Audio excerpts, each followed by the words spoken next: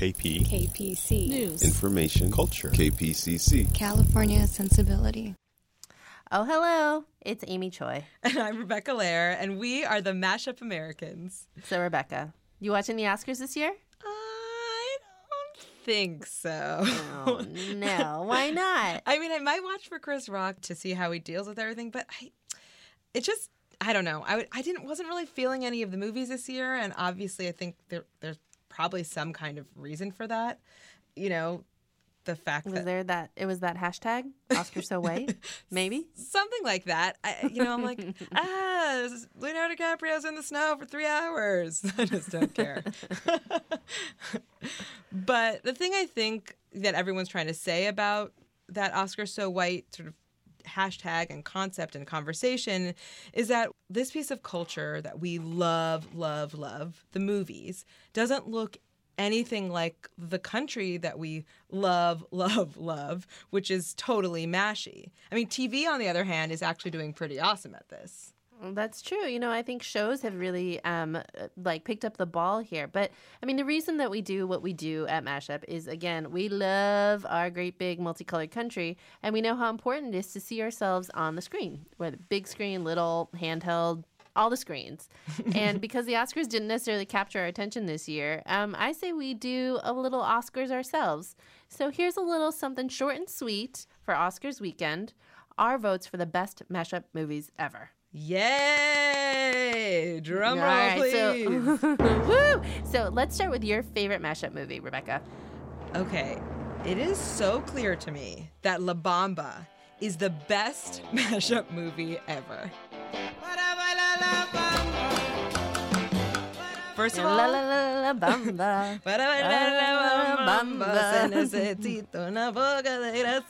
You guys are so lucky that I sing for you.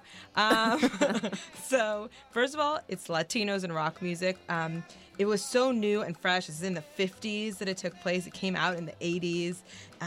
It's this classic American story with this Mexican-American protagonist. His name was Richard Valenzuela. Then he became Richie Valens, so there's a whole name thing. Richie Valens. How's that grab you? I don't like it. That's for shit, man. I mean, Valenzuela was our dad's last name. You can't just cut it in half.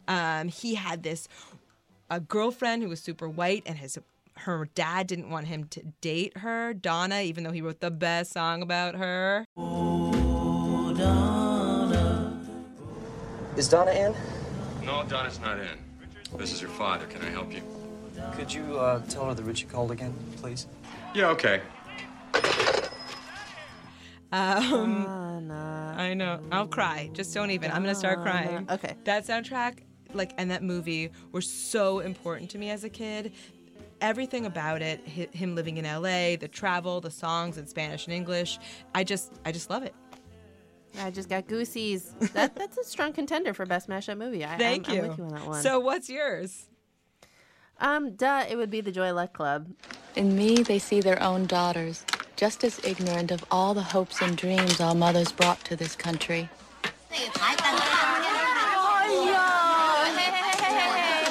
No talking in Chinese.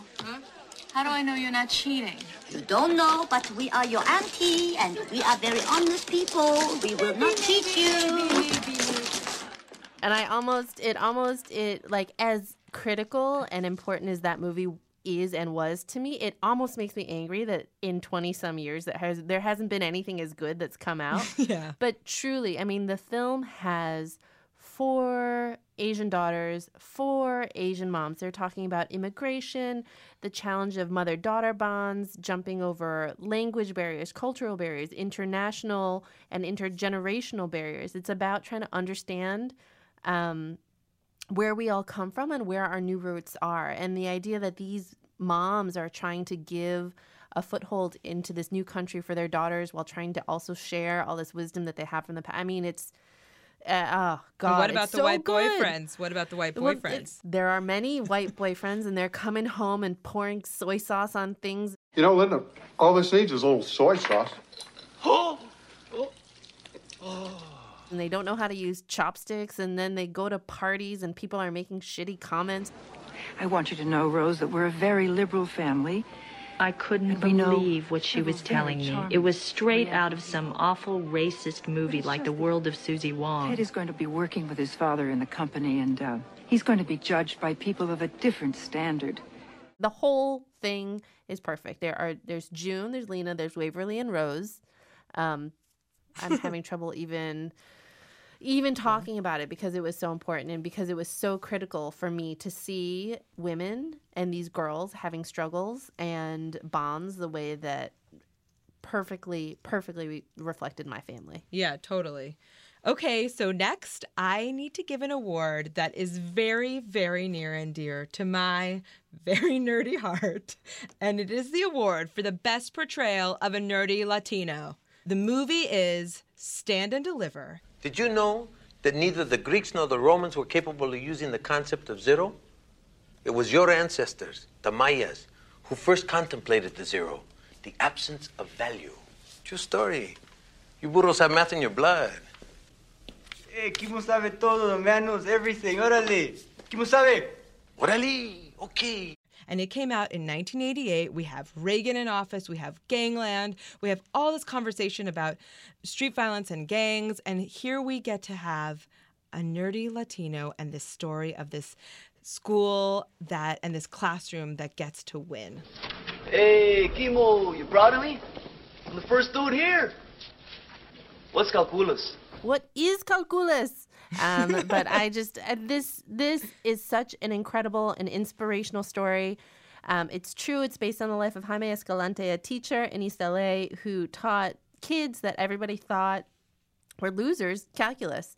And dare I say, this is also when Lou Diamond Phillips, in his role as Angel, really cements his place as an honorary Latino. It may have been only recently that we found out that he wasn't actually Latino. We're busted. Why don't we just admit it? By recently, do you mean last week? Possibly.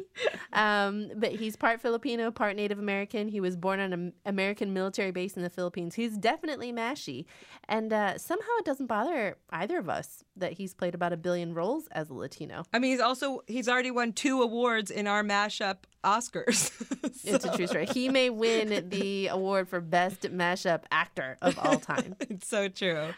It's so true. All right. So moving on, this is a award that is very special to me, being the daughter of an immigrant dad. The next award for us is winner of the realist portrayal of an immigrant dad. Oh. And that award goes to Harold and Kumar. I'll completely cut you off. Dad, come on. Daddy is not coming on anything. Oh, yay! God, yeah, we just love this movie that features immigrant families, the unique pressures on first-generation kids, model minorities, interracial friendships, interracial relationships, and, of course, getting high, which are all really critical mashup values. Well, it's also, maybe it's not so much getting high as the pursuit of a snack. The pursuit of a snack. You know, I think there's a good connection there. And of course, wasn't it Neil Patrick Harris? What the hell are you doing here? You guys kept talking about White Castle last night so much, it made me start to crave it too. Dude, where's my car? Where's his car, dude? Yeah, sorry about that. I told you last night I was tripping balls. Oh God, that was really the reemergence of the glory of Neil Patrick Harris. Anyways, the whole movie, we love it. We love seeing both Harold and Kumar buck against the trends of the way that they were expected to be. Something that and I think also, you know, one of the really beautiful things about that movie is that it didn't make a big deal out of their interracial friendship. They just were who they were. They were rooted in where they were rooted, and their friendship surpassed all of that. The most important thing was their relationship with each other. Well, that's why it felt so incredibly normal, especially because I happened to go see that movie with my friends Arun and Hector. No joke. And in the end, the whole movie theater sang Wilson Phillips together. Oh, someday somebody's gonna make you want to turn around and say goodbye. Until then, baby, are you gonna let him hold you down and make you cry? Don't you know? So should we sing Wilson Phillips? No, we're gonna move on. We've sung it. Okay. Okay, so next up, food. It's one of the most important ways we show our love and share our traditions and cultures. Avi, we talk about this all the time. And with mashups, there are just like lots of things that just aren't choices, like eating what your family makes at dinner. That's just not a choice. Whatever they make. Not a choice. No. Can I just emphasize that that's not a choice? No. I didn't know that you could request something for dinner until I started hanging out with more white kids. That makes sense. Though I grew up in a household of picky eaters, but it's really not. And especially at a family event, you either eat what everyone gave you or you don't eat at all. So Our next category in the Mashup Americans Movie Spectacular is Best Scene Introducing Your Meat-Loving Melting Pot Family to Your Vegetarian Boyfriend. And the award goes to My Big Fat Greek Wedding. Ian is a vegetarian. He doesn't eat meat. He don't eat no meat. No, he doesn't eat meat. What do you mean he don't eat no meat? Oh, that's okay. That's okay. I make lamb. Come. Come. I love everything about how Tula's immigrant father solves life's problems with Windex. Absolutely. But, and, I'll be honest, I really wanted to put Windex on my pimples after I saw that movie. But obviously the winning scene here is about how her family is trying to show their love and acceptance to her new guy, Aiden, obviously from Sex and the City. But they don't get how a person could be vegetarian. To be fair, I'm not totally sure I understand how somebody could be vegetarian. Me neither. But wasn't Neil once vegetarian? Not when I knew him. When I lived in Spain, they'd be like, yes, this is vegetarian. It's just chicken wrapped in cheese. And I was like, obviously vegetarian. Yeah. I once dated a guy who kept kosher. That was terrible. I am a Jew, and I never have dated a guy who kept kosher. That's an excellent decision making. All right, so finally, our next movie is so mashy that it basically wins every category that we can imagine at all. Best barbershop monologue. Best mashup monologue. Best description of mashup America and being an immigrant. Best defense of your name. Best reason why Queens is the true United Nations. And the best description of African royalty. Dun, dun, dun. The award goes to Coming to America. Yay! Yay! It feels so lovely to be here tonight. What a beautiful audience. Give yourselves a round of applause. You're so lovely. Everyone's so lovely. And while you're in the clapping mood, I'd like to give a big round of applause to my band, Sexual Chocolate. All right, there's Eddie Murphy, Arsenio Hall, James Earl Jones. I know. And again, let's go back. Let's pick out the one scene. For me, this is it, the barbershop. The Brown Bomber. Now that was a great boxer. You damn right. I suppose nobody in here ever heard of Cassius Clay. We got a point. Cassius Clay was a bad motherfucker. Hey, I ain't saying Clay ain't bad. I'm just saying I stopped liking Cassius Clay once he changed his name to Muhammad Ali. What kind of shit is that? Wait a second. A man has the right to change his name to whatever he wants to change it to. And if a man wants to be called Muhammad Ali, God damn it, this is a free country. You should respect his wishes and call the man Muhammad Ali. His mama named him Clay. I'm gonna call him Clay. Mm-hmm.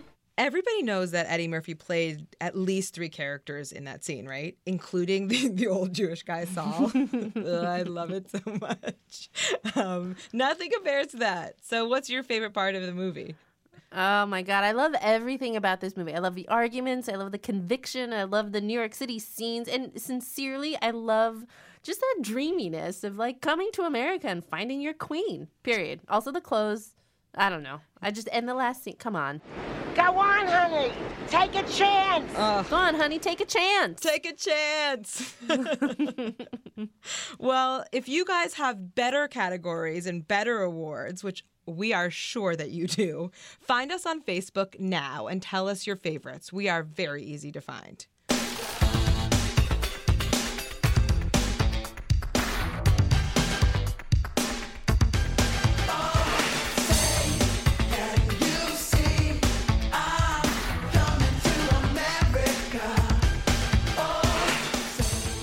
We out. out. The Mashup Americans are me, Amy Choi. And me, Rebecca Lair. If you want Mashup news stories delivered to you each and every week, sign up for our newsletter at mashupamericans.com/newsletter. Do it. Do it. Our show is produced by American Public Media and Southern California Public Radio, KPCC. We're also supported in part by an award from the National Endowment for the Arts on the web at arts.gov. Besos! See you at the movies. Coming to America.